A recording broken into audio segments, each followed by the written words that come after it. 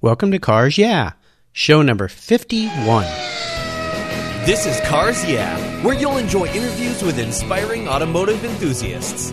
Mark Green is here to provide you with a fuel injection of automotive inspiration. So get in, sit down, buckle up, and get ready for a wild ride here on Cars Yeah.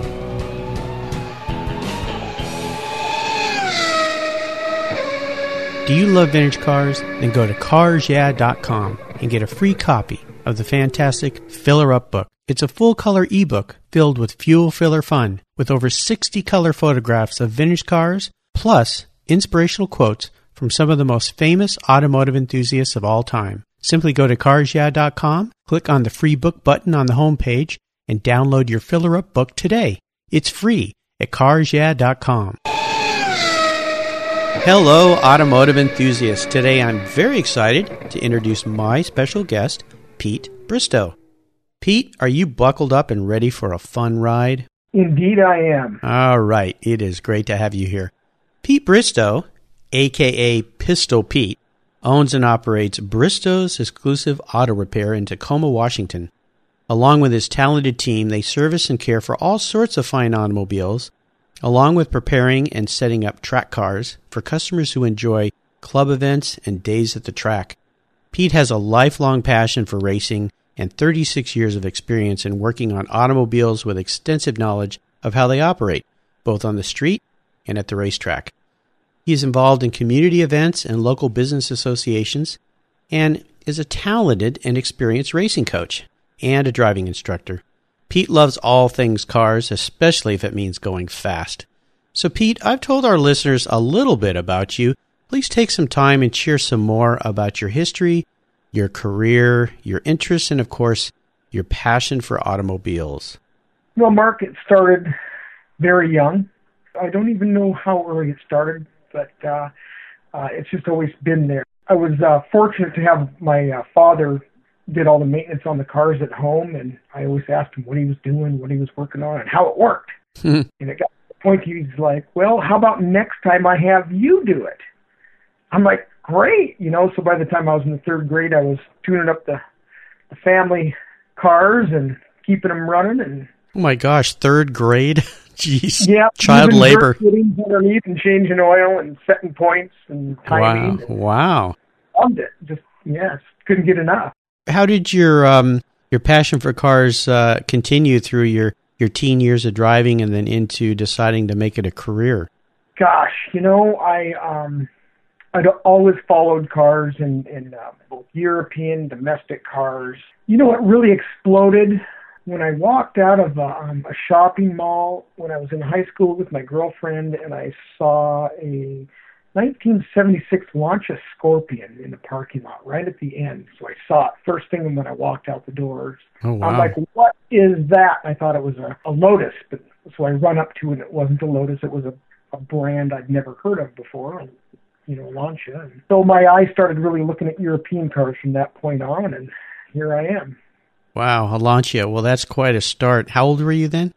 I was, I think, about 17. Oh, okay. And then from there, as you decided to get into, because you've been working on cars your whole life and caring for vehicles, when did you decide to put out your own shingle and start your own business? I did a lot of work at home. I've always, worked. I was the kid in the neighborhood working on my buddy's bicycles and then our dirt bikes. And then once we started driving, working on cars. And I originally got my business license when I went to work at a business in Seattle and as an independent contractor. I was a mechanic there. And then I said, well, what the heck? I'm doing this stuff at home too. I'll just integrate that into my business. That was do my home stuff underneath the same business license. And that was 25 years ago. And that's when it all started. It is. And so the joke is I had to quit my day job to get all of my night jobs done. Well, that's not unlike a lot of entrepreneurs who are doing things, moonlighting, I guess you could call it, on the side, and then it just gets to a point where they realize, well, I need to pick between one or two, and why not work for myself? And as we dig a little deeper into your life and all the challenges that come with having your own business, we'll talk a little bit more about some of the things that happen. But I always like to start this journey with a success quote, a saying that's been instrumental in forming your life and your success. It's a great way to get the inspirational tires turning here on Cars Yeah. So Pete, take the wheel. Well, when I'm doing something or coaching someone in my staff, and this has been for decades. I picked this up early on when I was an apprentice mechanic. If you don't have time to do it right the first time, when will you ever be able to make time to do it a second time? Absolutely. I've heard that from many a mechanic, and it's a great saying, and I'm wondering, how have you incorporated that into your business and into your life around your passion for cars? It's made me successful as a technician by, accuracy with the work that I perform. So the reputation grows from that. And then you implement that in all aspects of life. You just want to do the right thing and do the right thing and do the right thing correctly. Sure. And so it just grows from there. How do you get your associates that work for you to understand that? Are there special ways that you teach that thought? Because that can carry through to so many aspects of your life. And I know you're also an instructor on the track where doing things right is really important, or you could go into a wall. But as you think about that success quote, how do you teach that to other people? That's a great question, Mark. Not everybody can learn that. And so that's a big part of owning a business and having employees is getting your entire staff on board. And that's taken a lot of years. Right now, I'm blessed to have a phenomenal staff, and they get that, and it's wonderful. Everybody here wants to do the right thing, and that's just a great feeling. Just to be able to say that feels good. I know that I worked for a gentleman years ago that one of the ways that he taught that was to slow down. And I know it's a great metaphor for the racetrack. And there's many racers that say, before you go fast, you need to slow down. So would you agree with me in that sense that learning how to do things right the first time means not rushing through them? And it applies to life in many aspects, but especially to mechanics and to racing. It does, yeah. Because you've got to understand the processes from beginning to end. And so slow down, understand it, and work your way through it. Would you share a story with us, Pete, that instigated your passion for cars?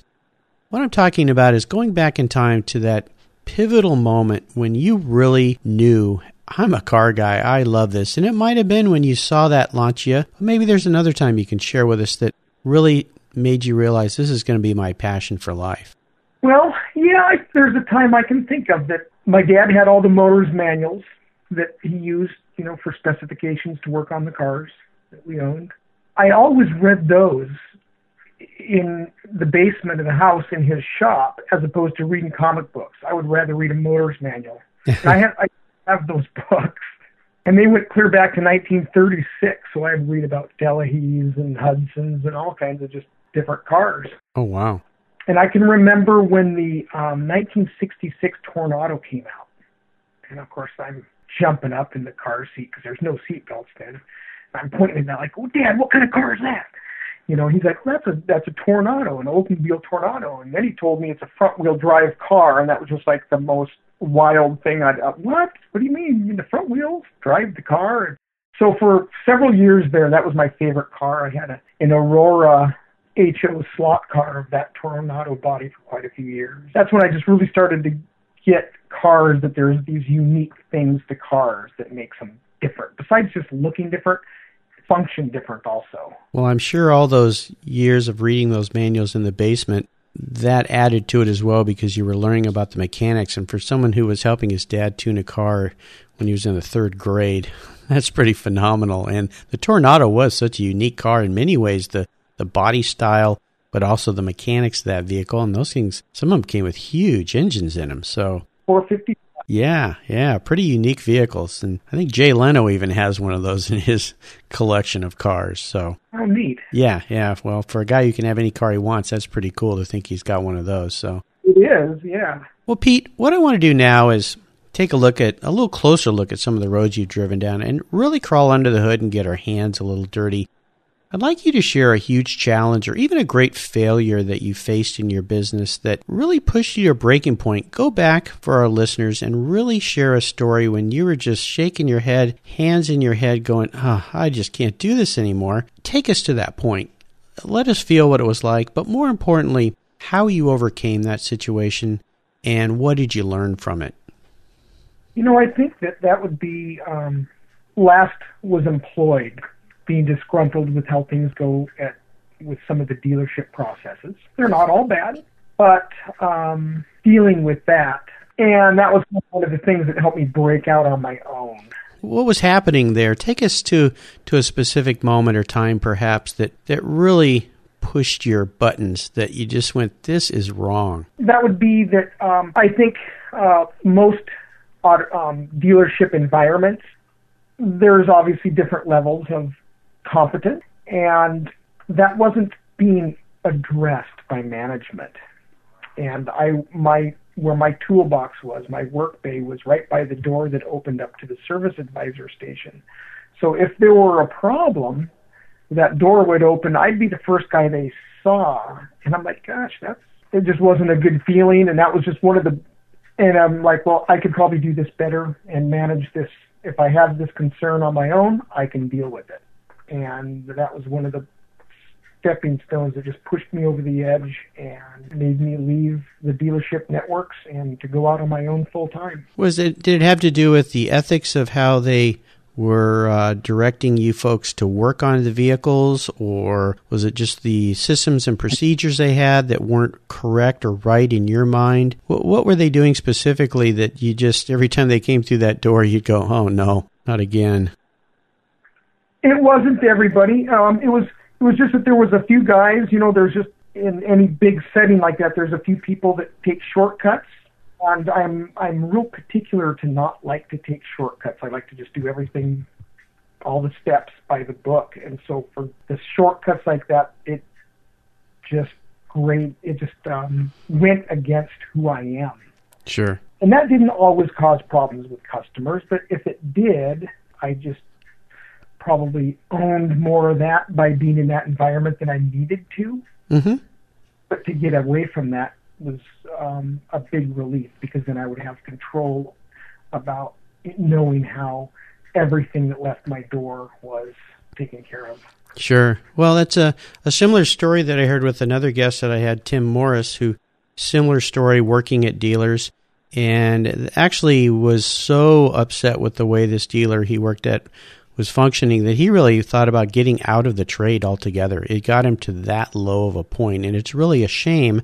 But luckily, he pushed through that, did what you did, went out and decided, I'm going to start doing this on my own, and realized that just because one place does something one way that I don't agree with doesn't mean I can't be better at it. And I think that's the big lesson. I would assume that's the lesson you learned. Am I correct? That you said, you know what, this can be done better.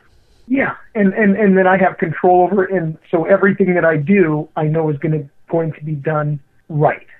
Sure. Yeah, exactly. And that's just what somebody wants to hear when they're having a car service. Last thing they would want to know is that there's corners being cut or things aren't being done correct. So that's great. Okay, Pete, let's shift gears here and go to the other end of the spectrum and share with us a story when you had a real aha moment in your business and your career, a time when you realized that, you know what, I think this is going to make it. I think we're going to be successful. And tell us the steps that you took to turn that aha moment into a success.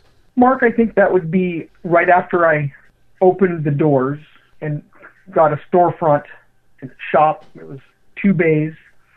And all of the connections that I made and all the relationships that I'd had from other places of employment all kind of came full circle. Even people I hadn't seen in several years all came back into my life.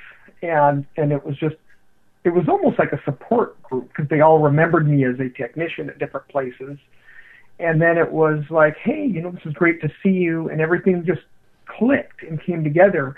And then on top of that, it's the people that I've met as customers and how many of them have turned into exceptional friends as a result of that. So just do car stuff. We'll do family stuff and other stuff together. And that's just been awesome. The doors it's opened for me as far as relationships and the people that you meet, and helping people with a car problem in their life, because they're not able to do that. And for me, I can just work through that and take care of them, and they're relieved, and that's just very rewarding to help people through that process. And that's where it just really comes back and is rewarding. Oh, sure. I'll give our listeners an example of that. My son and I went to a car show this past weekend, and we have an older car, and we were driving home, and the thing just died. Stuck on the side of the freeway, tons of traffic, hot day, and we're sitting there going, oh, what's wrong? The last thing you want to do is get out and work on your car on Interstate 5 with cars flying by and trucks flying by. You have your life in your hands. And I called Pete, and he didn't pick up the phone right away, and I thought, well, he's not at the shop today, so I'll just have to have the car towed home, and that'll be the end of it. And as I was sitting there waiting for a tow truck, guess who calls me back? It's Pete. Hey, I heard you had a car problem. Can I help you? So, you know, that's exactly right. And I think your story is wonderful in the sense that all those years you were putting in, you didn't even realize that you were building relationships with people, customers that you were serving. And it's very, very common when somebody goes out on their own that following comes behind them and helps support them. So that's a great aha moment, and a really special aha moment, and really helps you realize, I think I'm doing the right thing. I think things are going to be okay, and this group is going to help me along. And becoming friends with people is even better. So that was a great story. Let's have a little fun here. What was your first car, your first special car? You can talk about your first car. That might have been it. And then what kind of special memories do you have with that car? Maybe those were modifications you did to it, or trips or things you did in that car. Can you share that with us? I sure can. Well, I'll start out by saying I still have my first car. Oh, wow. Even though some people are like, dude, when are you going to get rid of that thing? And I'm like, probably never. And what is it? It is a 1962 Ford Falcon Club Wagon. Oh, my gosh. So it was the window van. It had all the seats. Yeah. There were 4 of us kids and my mom and dad, and that was the family Jeepster. And that was the first car I was tuning up. Yeah. And I bought that when I was working at the gas station pumping gas for, I think, $2 an hour. And hauled my dirt bikes around when I rode dirt bikes and raced motocross. And it's been through several incarnations. Actually, my friend from high school, he and I painted that. And that actually led to us opening a body shop for a short time in Des Moines. Gosh, one of the things on that I did was everybody was doing small blocks and automatic transmissions. And I'm like, I'm going to do something different. So I put a bigger 6 in it and a top loader 4-speed in it. Oh, cool. And then I'm great. Now I need reverse. So the high school that I went to didn't have auto shop, but I was TA in metal shop for 3 years there. And I went, okay, I know what I'm going to do. So I took components going to the wrecking yard and getting a second shifter assembly. So I took components from 2 shifters and did some mill work and made a shifter mechanism so I had reverse and then all 4 gears on the column. Oh, wow. Cool. That was pretty fun. Oh, yeah, cool. And that kind of car is one of those cars that kind of went through out of vogue, who cares, and now it's kind of come back to being kind of a little bit of a cultish, iconic, cool car. It is, yeah. It's kind of fun. Now people look at it and they're like, Yeah, especially older people who go, I remember having one of those, or my mom or dad had one of those. Yep. Yeah, that's cool. That's cool. I can remember riding in our... this might be a different story for a different time, Mark. No, that's okay. Tell us. We love stories. Okay. So I can remember riding in our 1956 Nomad to Seattle. Ooh, a Nomad. Cool. Yes.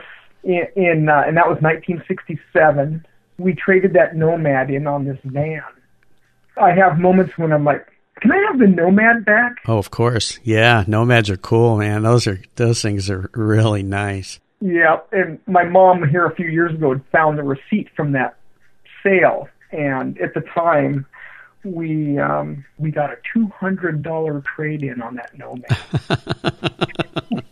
$200. Oh my gosh. Yeah, well, my very, very first car was a 67 Chevy Nova. I paid $350 for it. So, and that car was traded into a dealer. So, that the lady probably only got $150 for it. So, Oh, yeah, exactly. yeah, well, that's a fun story. Those are great. Well, how about seller's remorse? Is there a vehicle that you've had in your past that you really wish you could have it back?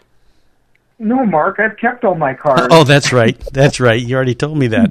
Why did I even bother asking you that question? Oh, come on. There's got to be something you had that you wish you hadn't let go.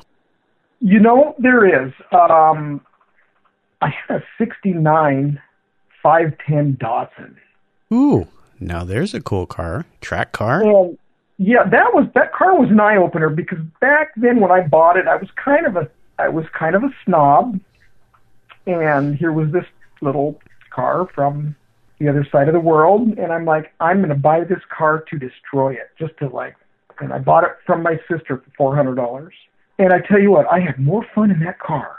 I autocrossed it and I practiced rallying with it. It was awesome. Yeah, those cars were great for those types of things. Almost like the old Ford Cortina, those little box cars. They were awesome on the track if they were set up right. Yeah, it was like a little 2002. There you go. Yeah, exactly. Well, there you go. I told you there was one you wish you hadn't let go. Yep.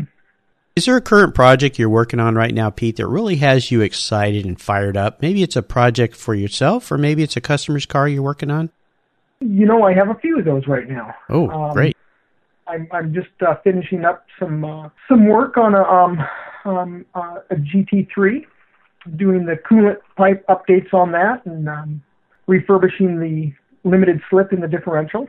I'm excited to get that back on the road, and so the owner can take it back to the track.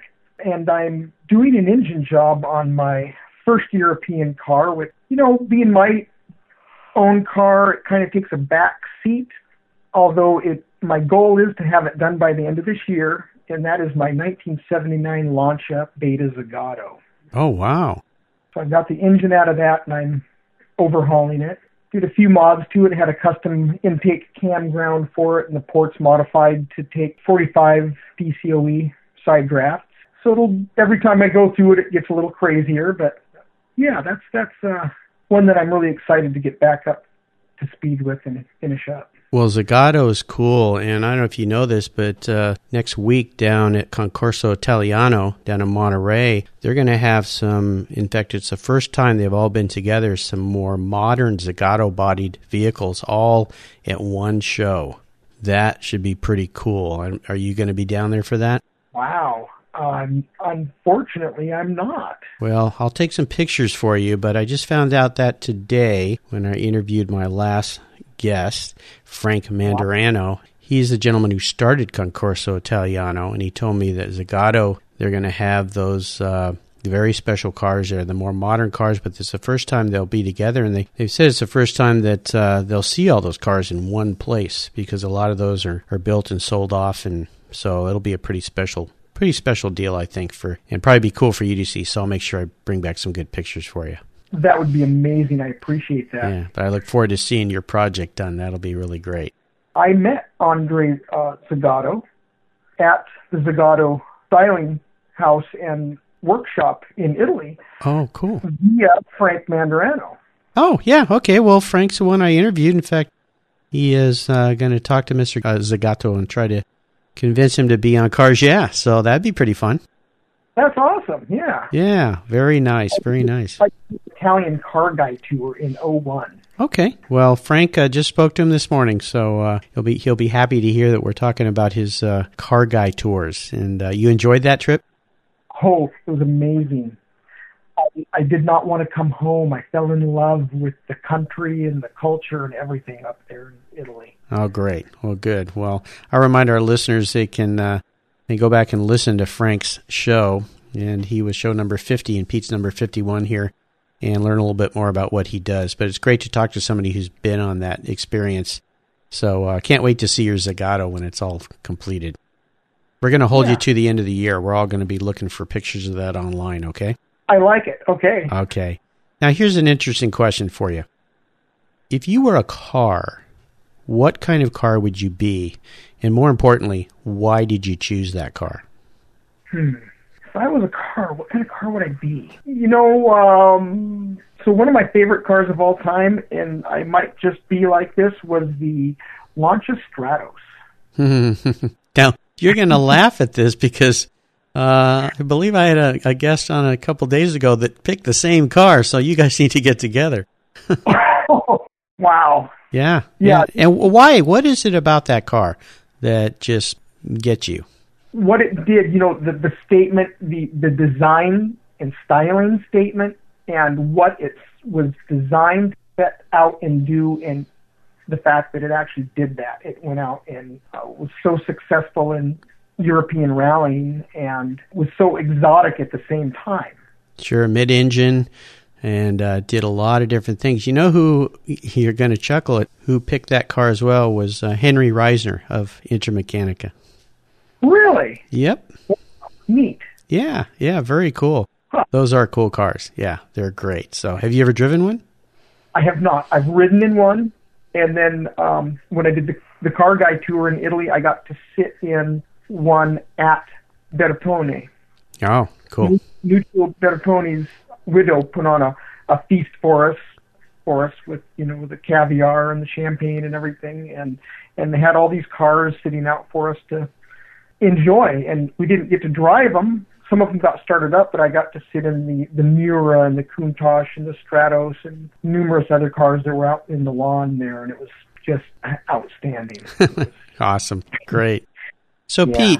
Pete, this is one of my favorite parts of our talk. I call it the last lap. And this is where I fire off a series of questions, and you give our listeners very quick blips of the throttle answers. So are you ready? I am. All right, here we go. What is the best automotive advice you've ever received? Stay insured.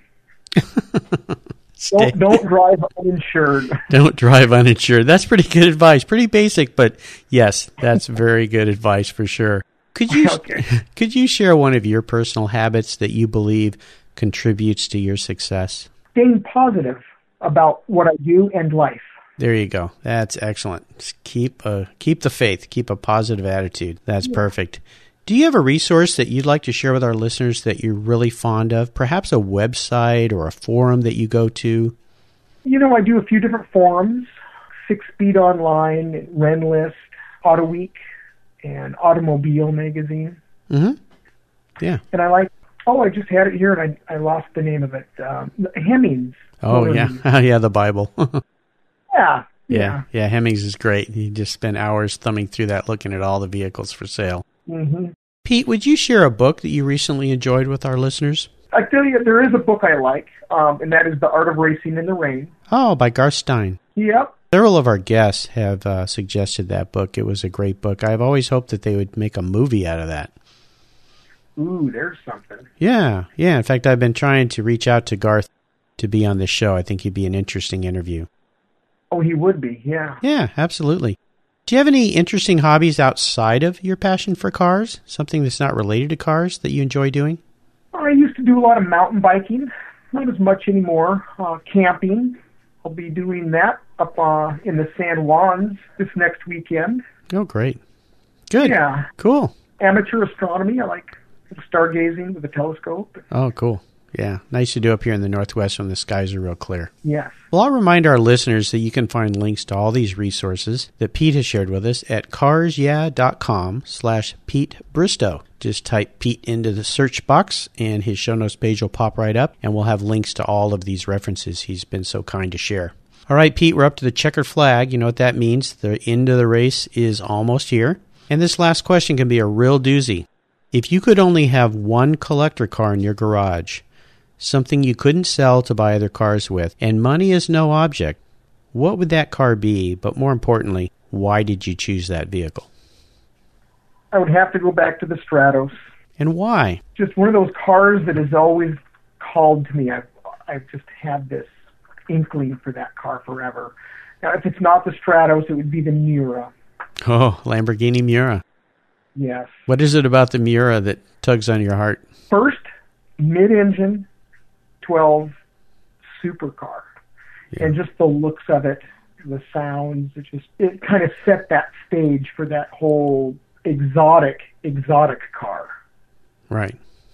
Yeah, it's a spectacular car. One of my favorites as well. Just beautiful. I had the pleasure of getting a ride in one years ago. Local gentleman brought one down, lime green.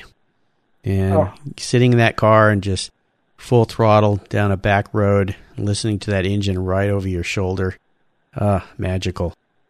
Yeah, I bet. Yeah, beautiful car. And the designing is just so special as well. I was at the Lamborghini factory a few years ago and looking at one of the original mirrors they had there next to the first Countach. Just some amazing design when you think about when those cars came out. I mean, they were really way ahead of everything. Yes, they were. So spectacular.